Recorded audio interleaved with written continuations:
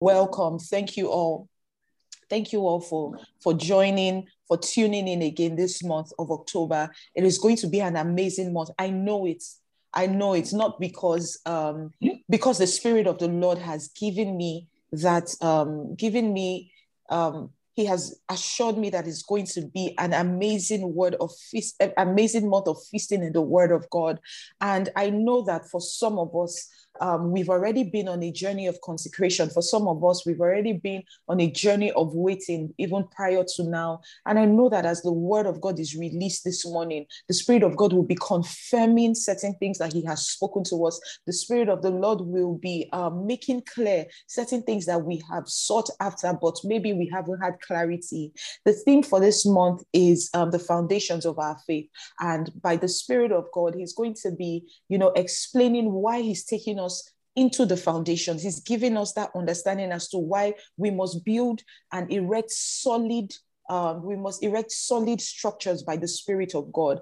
Last month we went through Camp Gilgal and we started to see God taking the children of Israel by the leadership of Joshua through a new season, through a new journey, which they may have missed if they were not discerning and if they were not paying attention to the ways of God, and the beckoning of His Spirit, and we saw how God was faithful and took them through that journey and allowed them enter. And so now we have crossed over, or we are crossing over. And the question is, what next? Because that was the question on my heart when, I was asking the Lord to give us a word for this month. I said, Lord, what next? And He said, it is time to go back to the foundations. Because as I have brought you into this new land, you must remember the things that have kept you. You must remember the reason why you are here. You must give substance to your salvation. You must understand why you have been called to run this race. As much as we are a body and we are, the church is a corporate gathering, we are individuals. And it is each and every one of us standing, at our watchtowers, each and every one of us taking our places, in authority in Christ. That is what gives strength to the body when we all come together. So each and every one of us must grow. Each of us must be built up. It is time for us to shift. Every time is a season for us to shift and transition. But so much so now, God is telling us the foundations matter so much. The foundation matters. And if the foundation is destroyed, what will the righteous do? So the Lord is reminding us, or rather, His Spirit seeks to remind us of our foundations in Him. And then He is showing us what we must do with what we already have. And I trust God that in the process, in the process of the teachings in the next 7 days, by the time we get to Sunday, we would have arrived at a full perspective, or a greater perspective of how the Lord would have us go further in Him and journey further in Him. So I'm trusting God for an amazing time. It is a time to fast. It is a time to pray. It is a time to seek the Lord. It is a time to walk out your salvation with fear and trembling like never before. So it is a call to each and every one of us to arise. Like I said on the last prayer ring call, hold yourselves accountable. Find people to hold you accountable. It is 7 days of waiting on God in prayer and fasting. Whatever you must do, to stay in God, do it, not just for 7 days. And the reason why we do it even more now is because it's not just practice or religion, it is culture that we want to imbibe, the culture of journeying in God, the culture of waiting on God, the culture of seeking the face of God. Amen. Praise God. So this morning, I have my brother here with us. He'll be bringing the word of God to us. Pastor Uche Cadmus is going to be teaching and just starting this series of prayers for the month. And I'm just trusting God for an amazing time in His word. So, Brother Uche, you're welcome. Thank you for joining us this morning. Thank you. Good morning. Good morning, everybody. Good morning. Glory to God. Hallelujah. Hallelujah. Amen. Hallelujah. Thank you so much, Pastor Steph. I appreciate your call, and thank you for giving me the opportunity and the privilege to share just a few things. And welcome everybody to the month of October, to Prayer Ring this month. And as the Lord has instructed, He wants us to talk about foundation. He wants us to go back to the foundation. And I had just finished a series of teaching on the foundational doctrines of Christ, and this is unbeknownst to Stephanie, and we talked earlier today, and she was just talking about all this stuff, and we began to have fellowship and to share, and then everything just came and began to crystallize. So the first thing we want to talk about first of all today is what is a foundation, and if you hear the word foundation, the first thing that comes to your mind is a building. A building. When you talk about foundation, you're talking about a building, construction, that something is being built, something is being constructed. And the foundation is the most important and the most vital part of the building process.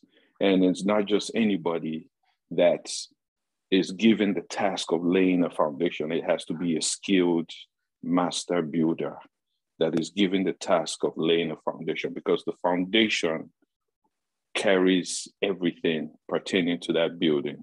How high, how big, how strong, how durable the building will be is dependent on the solidity of the foundation. And so the foundation can be looked at as a base, as a platform, as a beginning, as a basis, as a footing, or a starting point. And we understand from the scriptures in Matthew chapter 16, from verse 18, prior to that, Jesus had been talking to the disciples, and he had asked them questions. He says, who do men say that I am? Who do men say that I, the Son of Man, am? And they gave all the different answers. Some say you're this, some say you're that, some say you're Elijah, some say you're, the prophet, this or that. And then Jesus looked at them and said, who do you say that I am? Who do you say that I am?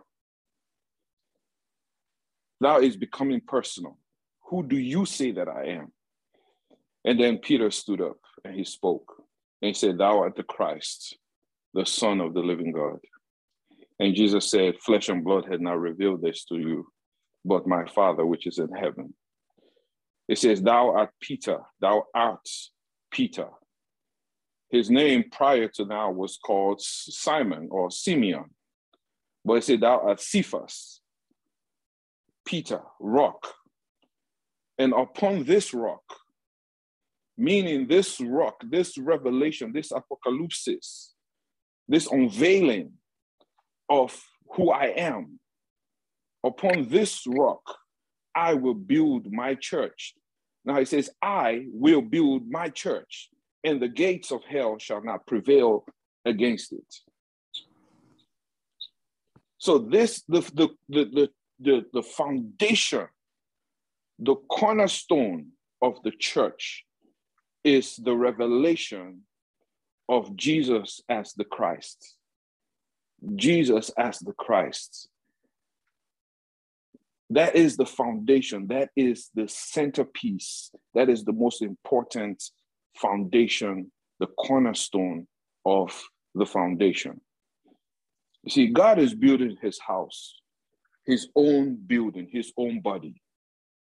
In Psalms 102 and 16, and then Psalms 147 and 2, we see where it says, when the Lord shall build up Zion, he shall appear in his glory. And then in 147 and 2, it says, the Lord is building Jerusalem, gathering together the outcasts of Israel, healing the broken heart, binding up their wounds. He is building his church. See, the church is the house of God, not like our houses made of bricks and stones. The house that God is building is like what our bodies is to our spirits. So what God is building is a house for himself. God is building his own body, a body that he will live in by his spirit. In 2 Peter chapter 1,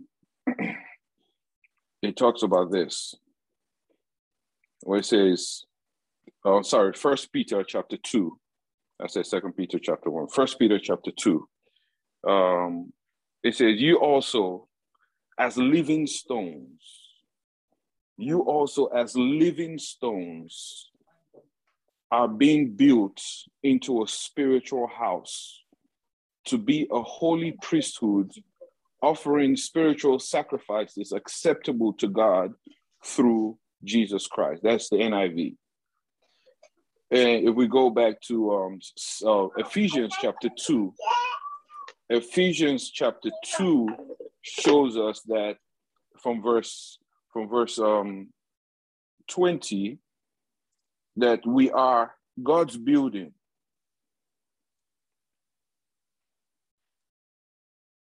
Let me go to Ephesians chapter 2 real quick. From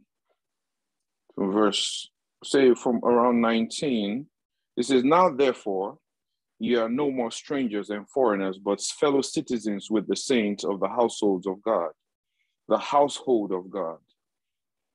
You know, God's own house. "And are built upon the foundation of the apostles and prophets, Jesus Christ himself being the chief cornerstone, in whom all the building fitly framed together groweth into an holy temple in the Lord, in whom ye also are builded together for an habitation of God through the Spirit." So you see that God, the church is not just, you know, the body of Christ, because there are two imageries that the Bible uses to describe the church. Number one is a building, and number two is a body. You know, in 1 Corinthians chapter 12, you would see that when it talks about the body is one, but it has different members, and all the different members are contributing to the wholeness of the whole. But here we see that this is in the context of a building, a construction, a house that is under construction, and the foundation is being laid. And he gives us specifically in 1 Corinthians chapter 3 how this building is coming about. And in verse 9 of 1 Corinthians chapter 3, it begins to talk about that we are laborers together with God. Now, when he's talking about we are laborers together with God, he was speaking about himself, Paul, and Apollos, because if you look earlier in the scripture, he was berating the Christians in Corinth about why they were having schisms and saying, "I'm of Paul, I'm of Apollos," and all that. So he begins to teach them that who is Paul or who is Apollos? They were merely hirelings. We are merely hired helps. We have been given grace. The dispensation of grace has been given to us. We are stewards of certain graces that have been given to us by God for the purpose of building the church. Remember in the Old Testament, because everything that we see in the church mirrors something that God has already established in the Old Testament. What we're seeing is what the Bible teaches us from Hebrews in chapter 9, how that the sanctuary, God told Moses, he says, "See that you build what I'm showing you exactly to the specifications and the dimensions that I've given you, that you have seen in the vision. Make sure that this thing that you're building, that I'm ordering you to do, is done according to specific directions that I give you. You just can't build anything you like. You just can't do anything you want. It has to follow the set pattern. It has to be according to my specific directions and instructions. So we can't just do anything we want to be accepted, because it shows us in the book of 1 Corinthians how God builds his house. He said, "Who then is Paul?" In verse 5, "Who then is Paul and Apollos, but ministers by whom you believe, even as the Lord gave to every man? I have planted, Apollos watered, but God gave the increase. So that neither is he that planted anything, neither is he that watered, but God that gives the increase. Now he that plants and he that waters are one, but every man shall receive his own reward according to his own labor. For we are laborers together with God. You are God's husbandry. You are God's building. According to the grace of God, which is given unto me, as a wise master builder, I have laid the foundation, and another buildeth thereon. But let every man take heed how he buildeth thereupon. For other foundation can no man lay other than that which is laid, which is Jesus Christ. It says, now if any man build upon this foundation gold, silver, precious stones, wood, hay, stubble, every man's work shall be made manifest, for the day shall declare it, because it shall be revealed by fire, and the fire shall try every man's work of what sort it is. If any man's work abide which he had built thereupon, he shall receive a reward. If any man's work shall be burned, he shall suffer loss. But he himself shall be saved, yet so as by fire. Know ye not that you are the temple of God, and that the Spirit of God dwelleth in you? If any man defile the temple of God, him shall God destroy. For the temple of God is holy, which temple you are. You see, so this is he told Moses that to build the tabernacle according to a set pattern.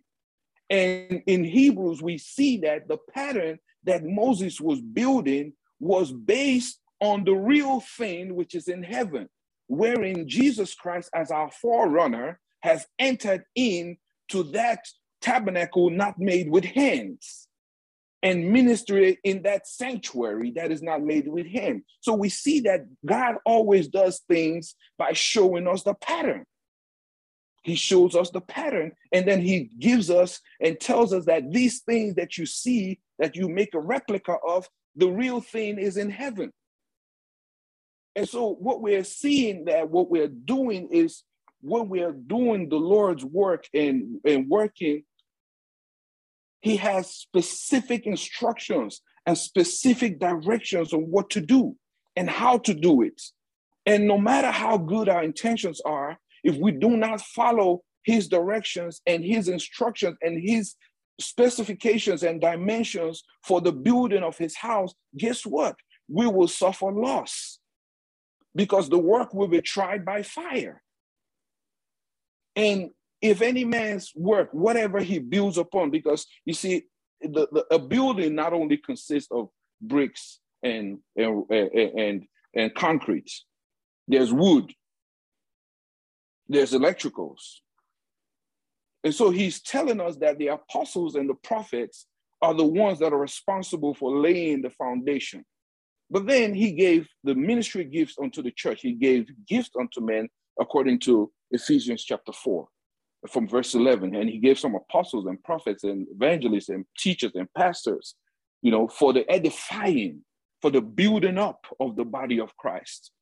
So the house is being built up. But the foundation, the specific responsibility that is given was to the prophets and the apostles to lay the foundation. So that foundation is settled. Now, if any man, let every man take heed how he builds thereon. So every other gift, every other worker in the house of God that is building must build upon those foundations. So what are the foundations? What are the foundations? He gives it to us in Hebrews chapter number 6, because he begins to talk about things. He said, I want to teach you some higher things, but you can't handle them. And it's the same thing that led him to this discussion in 1 Corinthians chapter 3, where he says, and when I came unto you, brethren, I could not speak unto you as unto spiritual, but as unto carnal. You see, I could not speak unto you as unto spiritual, but as unto carnal, because there's still schisms among you. You still think that you belong in separate bodies. You still think that I'm of Apollos, I'm of Paul. And then he's telling you, like, what do you think is going on here? You think this is a game? You think we're playing games? And so in Hebrews chapter 5, he begins to talk to them about Melchizedek. In verse 10, he talks about Melchizedek. He's establishing the superiority of Jesus Christ throughout the book of Hebrews. In chapter 1, he talks about Jesus being superior to the angels. He said, God has sundry, who has sundry times and in diverse manners spoken to us by the prophets, has in this last day spoken unto us by Jesus Christ, his son, by whom also he made the world. And then he explains Jesus Christ, and then he talked about the angels. He talks about the superiority of Jesus over the angels. And then chapter 3 he talks about Jesus superior to Moses. He said Moses was faithful, but as a servant, but Jesus Christ as a son over his own house. And then Jesus is superior to Moses. And then he talked about other things in chapter 4. And then it comes to chapter 5, talking about the superiority of Jesus Christ over the Aaronic order of the priesthood.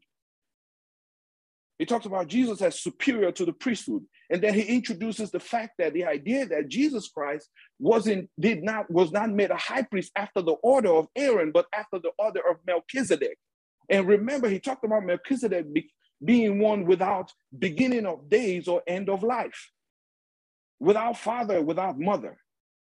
And he talks about Melchizedek, and he begins to introduce Melchizedek, and he says, of whom we have many things to say, but hard to be uttered, seeing that you are dull of hearing. Because wherefore, for the time being, you ought to be teachers. You have need that won't teach you again the first principles of the oracles of God. He says you have become such as in need of milk and not of strong meat, because you're still dealing with this stuff. And so he goes into chapter 6 with that mindset. He says, therefore, let us go on to better things. He said, not laying again the foundation. So he lists the foundations. Number 1 is repentance from dead works. Number 2 is faith toward God. Number 3 is the doctrine of baptisms. Number 4 is the laying on of hands. Number 5 is the resurrection of the dead. And number 6 is eternal judgment. These 6 are the pillars upon which the structure of God's house is built. These are the foundational doctrines of Christ. And Christ himself being the chief cornerstone, and these foundations, these pillars are the weight that bear the weight of the entire building. Now, if you're building a house, you lay the foundation as solid. It's compact, and it has the technical everything. The details of it is well done, and it's not compromised. And then you put the foundations, the pillars, so that the house can go up. You just put a foundation, and then that's the end of it. You put the pillars. And then after you put the pillars, you build in the skeleton of the house now. And then the other workers, you see, the apostles and the prophets, they lay the foundation. And these pillars are erected. The other workers begin to frame it out. The carpenters come in, put the windows. The masons come in, put the bricks, the blocks, and the bricks on top of each other, and use cement to hold them together. The bonding agent in the house of God, in the building of God, is love. Love is the agent that binds everything together. The love, it said, by these shall all men know that you are my disciples, if you have love one for another. And so he's building this house, and all his other workers are coming in. The ones that are working with rubble, the ones that are working with hay, the ones that are working with, the roofers, the electricians, the plumbers, and everybody is coming in and putting in their own individual effort into rounding out the house. So it's not just a skeleton now, it is being fleshed out. And so all these other teachings, all these other things that the pastors and the prophets and the evangelists and the teachers and all the other ministry gives and everything else is carrying out, is actually rounding out the building. So this is the house that God is building. So these foundational doctrines are critical. And when we begin to understand these foundational doctrines, we would see the full picture of what God is doing, the house that God is building. Because he tells us the purpose, that God does not do anything without purpose. There are no wasted moves with God. There are no idle things with God. If God will judge men for every idle word spoken, you know for a fact that God does not make idle words. No word from God, the Bible says, is void of power. It says, so shall my word be that goeth forth out of my mouth. It shall not return unto me void, but it will accomplish that for which I sent it, and prosper in the thing that pleases me. So the thing that God is building us, how he's building his house, we are being built upon the doctrines, the foundational doctrine. There are other doctrines, but these are the foundational doctrines. We have it because he was trying to get them into talking about Melchizedek. There are other things that he wants to expand upon and build upon and expose us to, but he can't unless we are first grounded in the foundational doctrines. And so we cannot go on to better things. We cannot move on to higher things. We cannot move on to deeper things, understanding and exploring the mystery of the church, of the body of Christ. Because he talked about in chapter 6 of the book of Hebrews, if we would look at it real quick, he talked about, it says in verse 4, for it is impossible for those who were once enlightened and have tasted of the heavenly gift and were made partakers of the Holy Ghost and have tasted the good word of the Lord and the powers of the world to come. These are things that we need to be very conversant with. But we can't get to all these other things unless the foundation is solid. Because these are things that are built at the second floor, the third floor, the fourth floor, and so on and so forth. So these foundational doctrines, repentance from dead works, what does it mean? Repentance from dead works. Jesus said concerning John the Baptist that of all men that were born of women, that none was greater than John the Baptist. He was the last prophet of the Old Testament. He came preaching repentance. He came preaching repentance. The baptism of repentance was his message. And that was all he did. He did not preach anything else. He just came preaching repentance. Repentance from dead works. Dead works are those things. Because in Hebrews chapter 9, he talked about the blood of Jesus Christ is able to purge our conscience from dead works. Dead works are those things that we do that we think make us acceptable to God. The rituals and the things that we find ourselves getting into. Like if I don't kneel down to pray, God is not going to hear me. Those mindsets and those things, those things that build up where our trust becomes placed in things that we do and not in the God that is behind all of it. Anything that takes our attention away from God, anything that we trust in outside of God.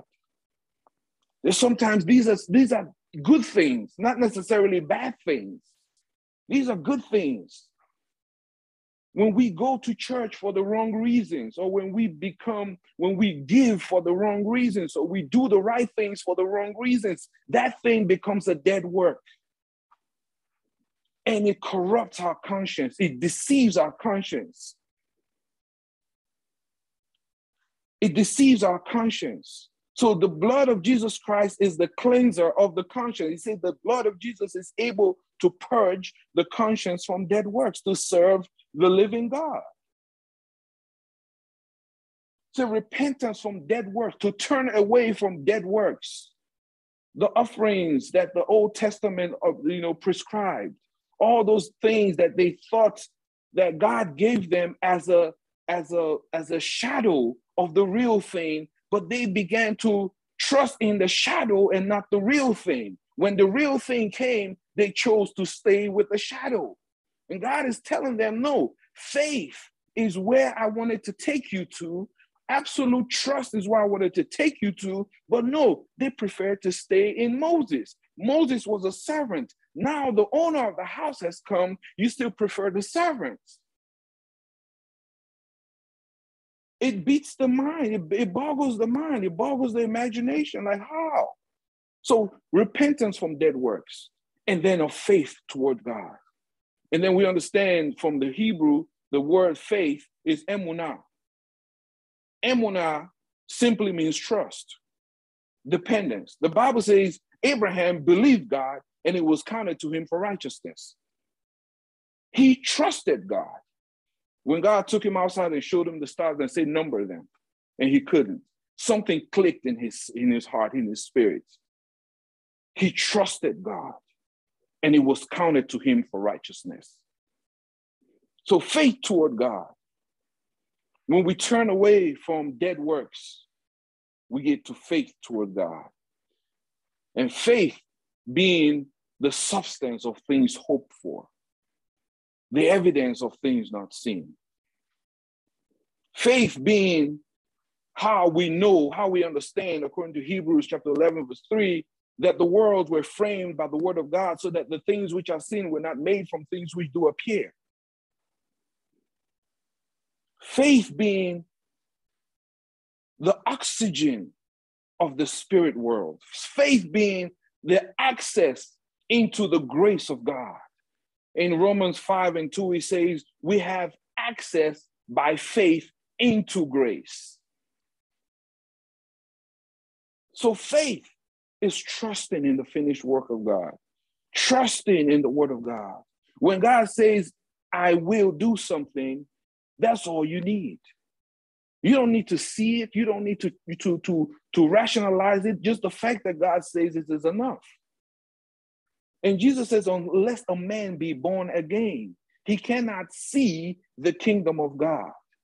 Because faith is the evidence of the kingdom. And faith comes by hearing, and hearing by the word of God. Faith comes from the gospel, because to every man is dealt the measure of faith. Every man that is among you. Not just every man in the world, but to every man that is among you is dealt the measure of faith. So faith cometh by hearing. And then after faith has come, and we have been brought into the kingdom, he has given us the doctrine of baptisms. Baptisms is different from the baptism of Romans chapter 6, when it talked about baptizo, the immersion into the death of Jesus Christ. This baptism is different. It's a plural form of baptismos. And it harkens us back to the Old Testament, where God gave them the ritual cleansings. In Leviticus, in Exodus, he talked about the different cleansings, how you wash your hand, wash your feet, the showers you take after your menstrual cycle, or after this, or after a discharge, a bodily discharge, or when you come in contact with a corpse, when you come in contact with a roadkill, with a dead animal, with a carcass of a dead animal, you have to be quarantined, you have to wash, you have to do this, and you have to do that. These things were not necessarily and only primarily for public health measures. They had spiritual significance. These are shadows of the real thing. And so he talks about the cleansings. And then John, the Apostle John, in his epistle, he introduces us to the fact that there are three that bear record on earth. He's talked about the three that bear record in heaven, but then he talks about the three that bear record on earth: the blood, the water, and the spirit. And these are the three cleansing agents for the body of Christ. The fire of the Holy Spirit purifies. The water, the washing of water by the word. And then we have talked about the purifying of the conscience, the purging of the conscience by the blood of Jesus Christ from dead works to serve the living God. And after these baptisms, these washings and ceremonial cleansings, we get into the doctrine of the laying of hands. Laying of hands is where we come into the koinonia of the Holy Ghost. the fellowship, the distribution, the partnership, the intercourse of the Holy Ghost, the melding and welding and coming together of the Holy Spirit, where the Holy Spirit begins to indwell the individual believer as one occupies a house that he has purchased. He bought the house. He cleaned the house up. Now he dwells in the house. So these are the steps. These are the foundations. And after that, we get into, after the indwelling and the distribution and the partnership and the communion of the Spirit, we begin to walk into the resurrection of the dead. The resurrection calling forth a newness of life, where we begin to walk in the newness of life, where we begin to live, because it is one thing for us to be in Christ, but it's another thing entirely for Christ to be in us. You see, when we are in Christ, we become a new creature. But if Christ be in you, the Bible says, though the body be dead because of sin, the Spirit gives it life because of righteousness. And so we begin to understand things like righteousness. All this superstructure are beginning to be laid on top of these foundational principles. We come into the doctrine of righteousness from the resurrection of the dead. That becomes the second floor, the third floor, and all these other things begin to happen. And then we look at eternal judgment. When Paul said, know ye not that you shall judge the angels? You see, when we come into authority, they say the heir, for as long as he's a child, differeth nothing from a servant. But he is subject, he's not different from a servant. Though he be Lord of all, he is subject to tutors and governors until such a time appointed of the Father.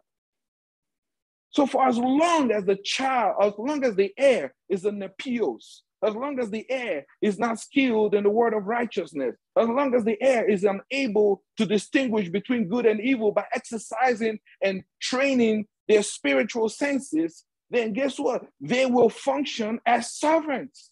They will be subject to tutors and governors. Life will dictate their circumstances, will tell them who they are. They will not reign in life, say, for they that have received the abundance of grace and of the gift of righteousness shall reign in life by Christ Jesus. We go into reigning in life, and then we get to the point where we are judging angels, where we begin to act as viceroys and regents on behalf of Christ. We function in the authority of Christ.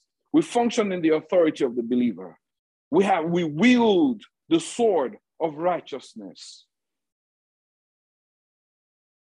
And then we begin to see how we wage war, how we make war, how we battle against flesh, not flesh. We wrestle not against flesh and blood, but against principalities and powers. We begin to set the tone. We begin to set conditions and standards. We begin to reign over territories. We begin to decree a thing and have it established unto us. In our spheres of life, in our areas of influence, we begin to establish things by the authority of Christ. These are the foundations, brothers and sisters. These are the things that we must become versed in. These are the things that we must become entrenched in before we can go on to better things, before we can go on to the other things. Because every time God tries to give us something more, there's a resistance. Because some of this foundational stuff has not been dealt with. And so what we can see from God asking and telling us to go to the foundation is because he wants to give us more.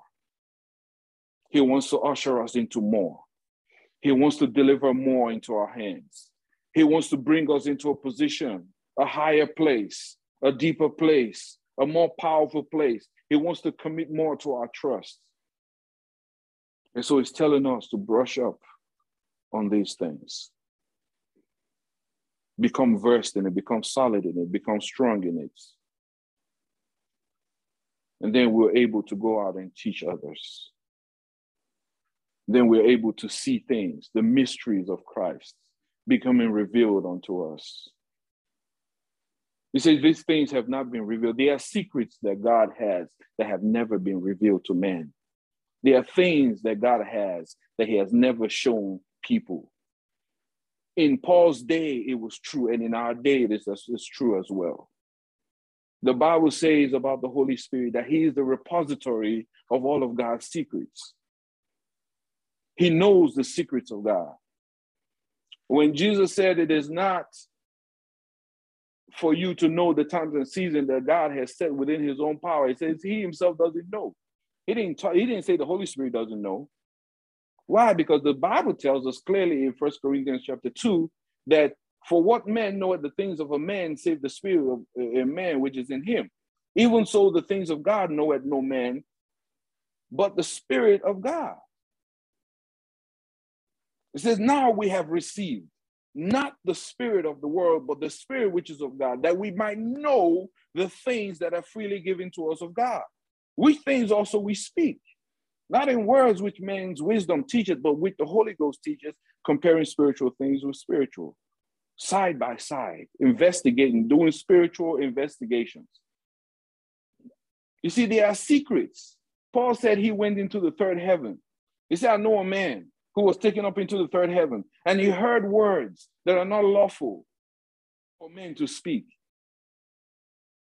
Secrets, deep things that are not legal on this realm. See, and because of the abundance of revelations, a thorn was given to me in the flesh to keep me grounded, so I don't fly away. I'm, like a kite, I just float away. A thorn was given me. An agent of Satan was given to me to keep me grounded, to remind me that, listen, man, you still have a job to do. Praise the Lord. Amen. Amen. Amen. So we have work to do, and we have, I've taken a lot of the time. I just try to summarize 6 weeks worth of material for you guys in 40 minutes or thereabouts, and it's a lot. It's a lot to take in, and I don't know if you all were following and grasping and understanding everything that I was saying, but just the summary of it is God is building his house, and the house is not a house that he's going to rent out. It's the house that he is going to live in, and we are the bricks in that building. And because we know the presence of God, even as we cherish and love the presence of God, it is also something to be feared, because the presence of God burns impurities. The presence of God burns impurities. If there is anything, when the presence of God comes in to dwell in his house, if there's anything that does not meet the specification and the standards of God, it will be burned up. That is one of the characteristics of the presence of God. It's not only about the good things, the goosebumps and all this stuff. The presence of God is something to be feared. The Bible says the fear of the Lord is the beginning of wisdom. And so this is one of the why we must be careful as we go about this stuff. Praise the Lord. Hallelujah. Amen. Praise God. Brother Uche, please, can you just go ahead and pray over us before we close? Father, we give you glory.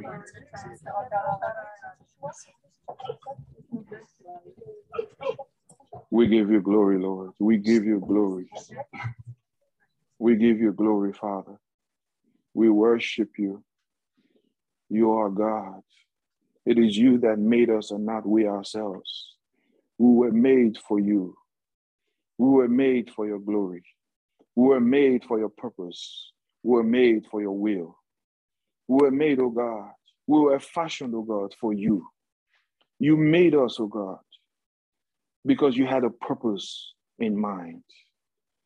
You said that now, to the intent that unto the principalities and powers might be made known the manifold wisdom of God by the church, to show your glory, as you once shown yourself strong in the days of old, when you dealt with the gods of Egypt and the gods of the Amalekites and the gods of the Hittites, when you dealt with them, with the children of Israel, even now in the realm of the spirit, by the church, you are making known the manifold wisdom of God.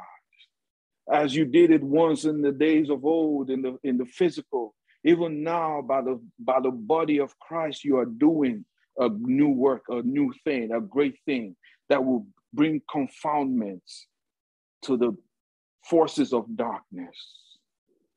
It is you, O God, the fullness that fills everything with himself.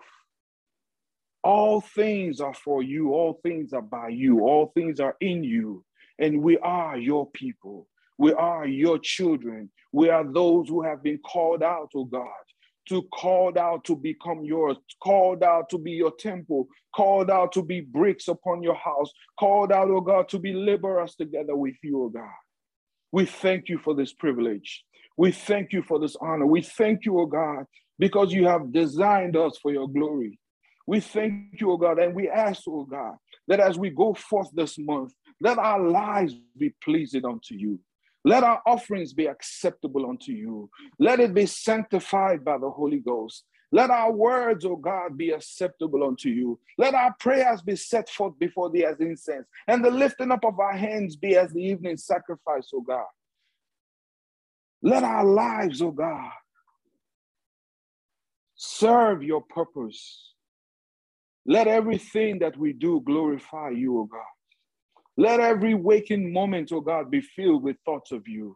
Let every time we go to bed, let our heart meditate upon you in the night watches, oh God, because you are the God that fills everything with yourself.